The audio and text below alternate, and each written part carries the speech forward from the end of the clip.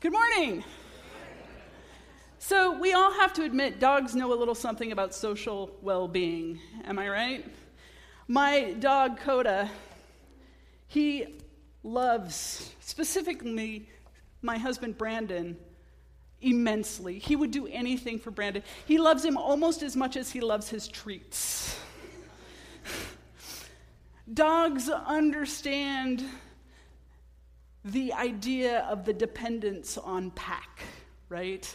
They depend on each other to be there to help each other eat, for comfort, for all of that stuff.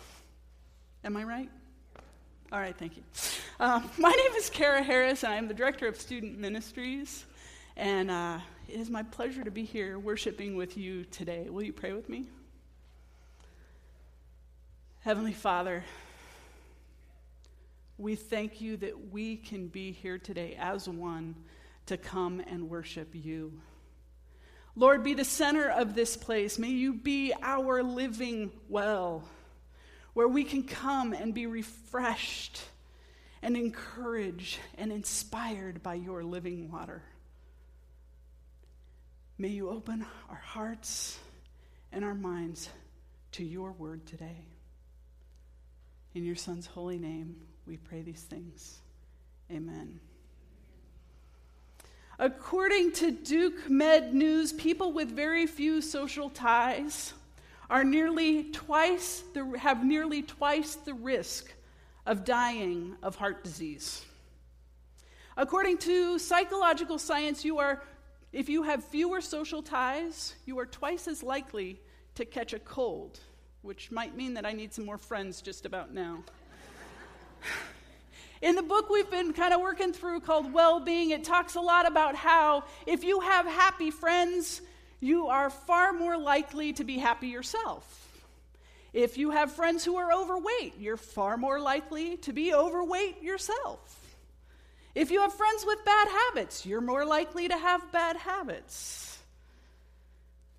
And I think these things are true, but I think as Christians we're called to a deeper sense of well-being. One which foreshadows what a truly redeemed community may look like. One in which the commandments to love God and love people no matter where they're at is at the very core. Community is important because people are important. We know that people are important to God. And God knew that people were important to people, right? In Genesis 2:18, the only thing in his creation that he says is not good is the fact that man is alone. So he created woman to be there right by his side. He knew that we not only needed to be in relationship with him, but we needed to be in relationship with one another. The social aspect of our faith is a core necessity to our spiritual health and well-being. Hebrews 10:24 through 25. And let us consider how we may spur one another on toward love and good deeds, not giving up meeting as some are in the habit of doing, but encouraging one another, and all the more as you see the day approaching. We are to stay connected with other believers. And if we're Christians, we're supposed to be Christ-like. So let's look to Jesus Christ to be our example for social well-being. What can we learn about social well-being from Jesus? Well, he was a man that had sometimes found himself surrounded by a multitude of people, 5,000 or more. And if you're an introvert like me, that may not sound like social well-being. But he also had his circle.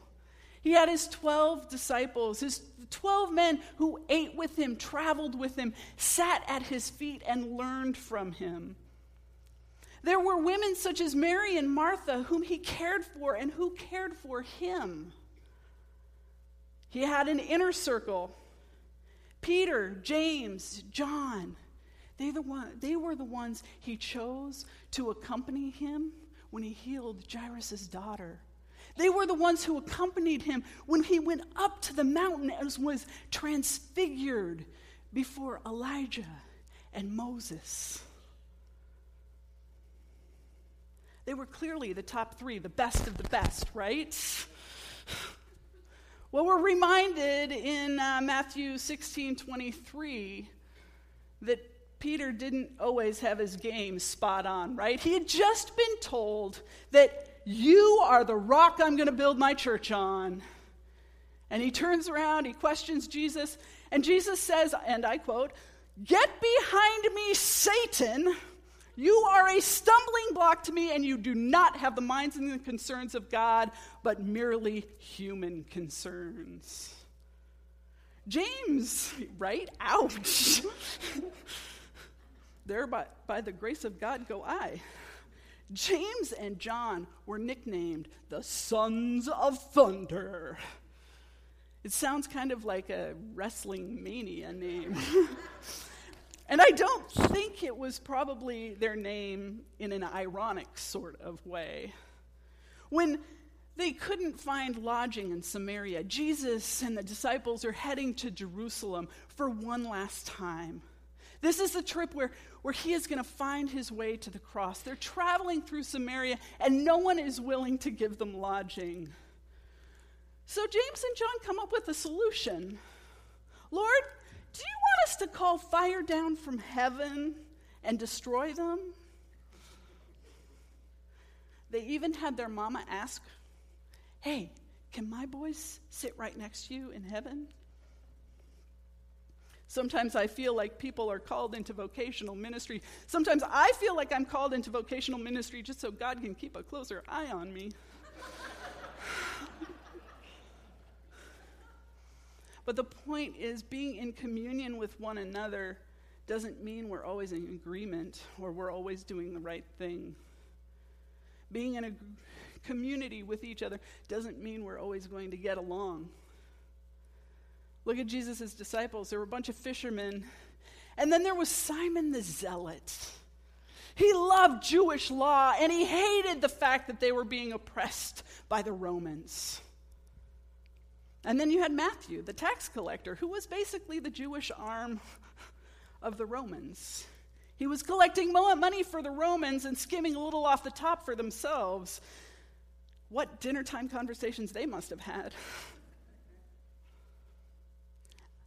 But sometimes we in the church find ourselves in conflict with one another, and the temptation is to pull away. But we must continue to meet together. We have the tendency to label each other, probably as there was a little of this done between Simon and Matthew, is we label each other as the other side or one of those people. We want to believe our friends that we eat with, that we worship with, believe like us. But what happens when we find out they don't? Social media has had a polarizing effect. What do we do when people don't think like us, post like us, vote like us? Who do we become when we isolate ourselves from those who don't think like us? There was an instance last Sunday down in Portland, Oregon at Access Covenant Church. The pastor was there at midwinter, and there's a story that's been shared in the news and on Facebook and from Joel himself about how last Sunday they were worshiping, and two men calling themselves the Bible believers came into their church and came up front and started spouting off and screaming. I'll quote him.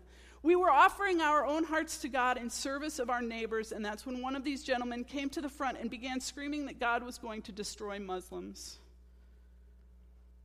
The situation was unnerving, but they were glad no one was hurt. And from the article, now they say they will be praying for the men instead of harboring hate. Fear inspires hate, and our job is to stop dividing ourselves between us and them and to guard our hearts from the hate that comes out of fear. How much stronger could the church be if we, with our different thoughts and ideals and political stances, could continually spur each other on towards love and good deeds, placing the idea of loving God and loving our neighbors above our affiliations. It can feel counterintuitive to lean into someone you're in conflict with, but think of the turmoil that is created within you when you have unresolved conflict. And think about how much stronger relationships can be when you walk through that conflict with a person and come out on the other side. But to do this, we must be aware of our personal biases that we bring to the conflict. And I want to be a little vulnerable with you right now and share some of my personal biases. When I was growing up, I had in an 8x11 frame an American flag. And I loved this flag. It hung on my wall, and I had heard stories about my great uncle who gave his life for a transport ship during World War II. I'd heard the stories of how my father had been a Marine. I married a sailor. My son is striving to become an Air Force pilot. This is his dream. And I am so grateful for the people who have served this country, the men and women in this room. And when I looked at the flag, I think of those people. But there are other stories I think of too. In 1980, we welcomed a high school student from Nicaragua to come and stay with us. Her name was Manana. And while she was there for her short stay, the conflict between the Contras and the Sandinistas broke. And she ended up staying with us for quite a bit longer. She was eventually able to go home. And a little while longer, we received a phone call. Mom and Dad, I need to get out of the country now. It was a very short phone call. We didn't know when she was coming, but she came back.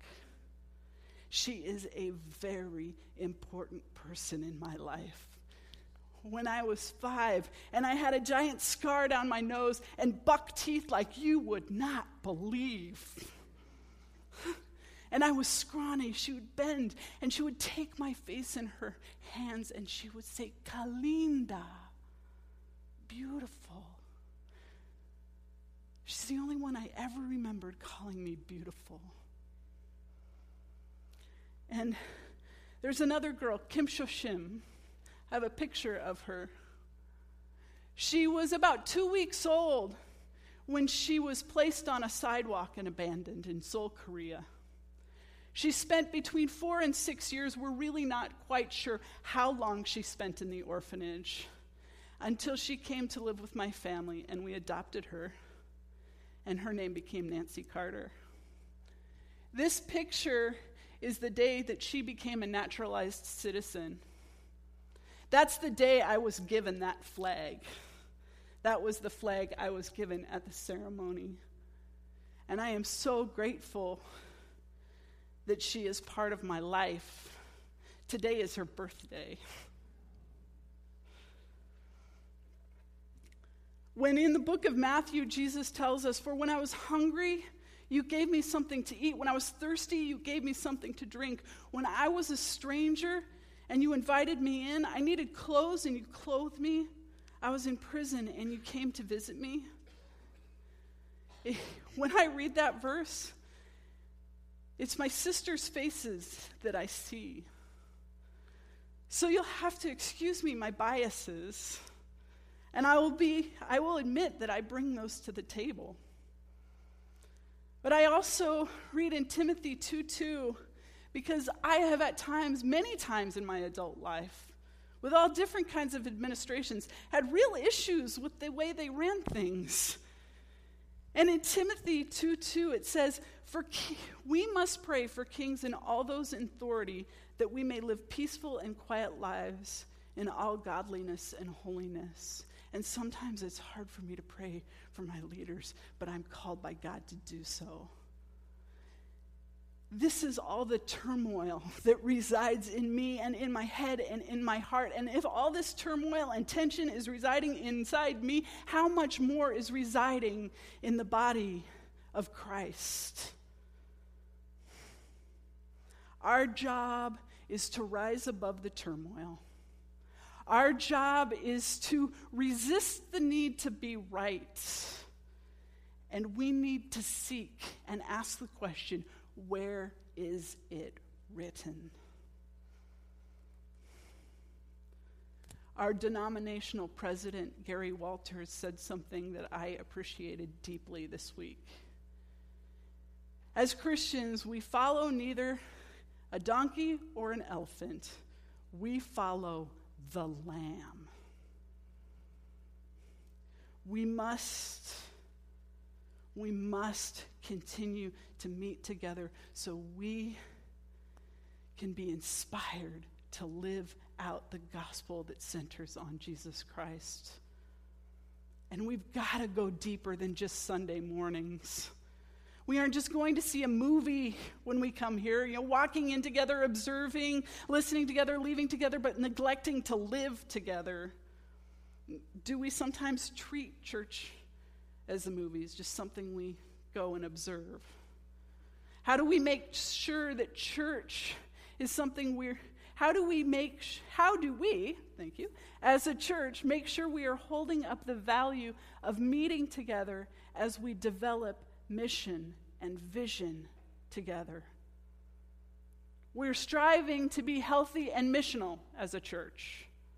If we are going to have a transformational walk with Jesus, we must strive to relate well with his other followers.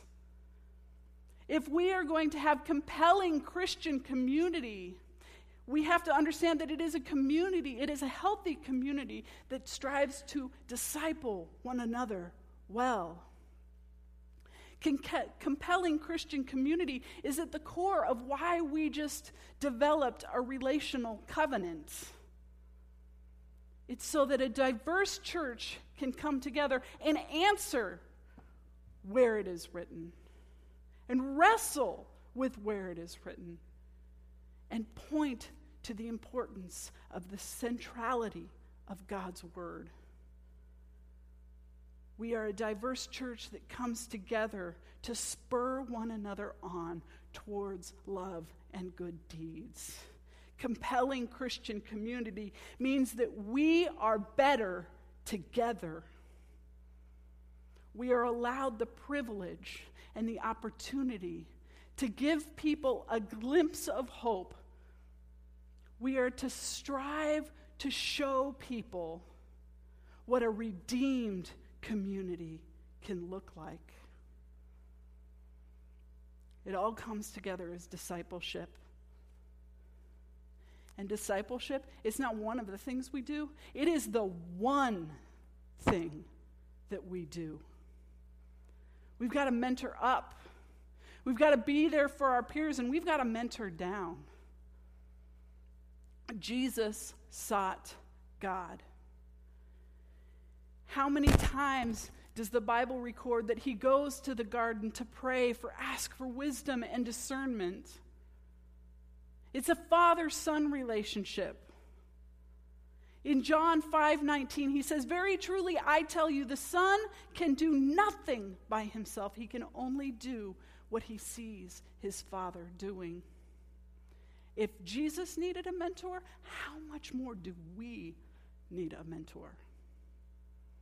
And then, of course, you have that peer relationship. You have David and you have Jonathan, the original bromance. I think, pretty sure David was probably the Justin Timberlake in that one. I don't know what kind of comedian Jonathan was, but They were there for each other. They spurred each other on, encouraged each other. They gave each other strength. And Naomi, she was there for Ruth. She took her back to her country and gave her wise counsel. How are you going to build mentoring relationships in your lives in order to develop healthy relationships? Who is your mentor going to be? And who are you mentoring?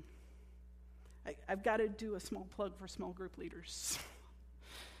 I know children's ministry and student ministry are both looking for small group leaders. It's the ministry of presence sprinkled in with some dodgeball and coloring sheets. But it's the opportunity to be there for somebody. To be that trusted adult. Our goal is to find 5 trusted adults in every student's and child's life. If we accomplish that, what kind of church could we be? These students and these children are already doing amazing things, and it is a privilege to have voice into that. Social well-being is about all of this. It's about being in community with those who have opposing views. It's about being able to resolve conflict well. It's about discipleship and mentoring. And as much as I love my dog, discipling is more than just having a good cheer squad and someone who's happy to see you, although that is good too.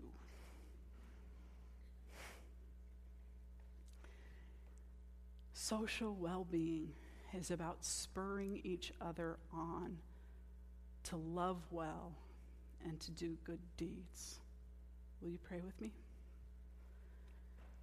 Heavenly Father, we thank you that you allow us, sinners, broken people, hurting people, to be your church.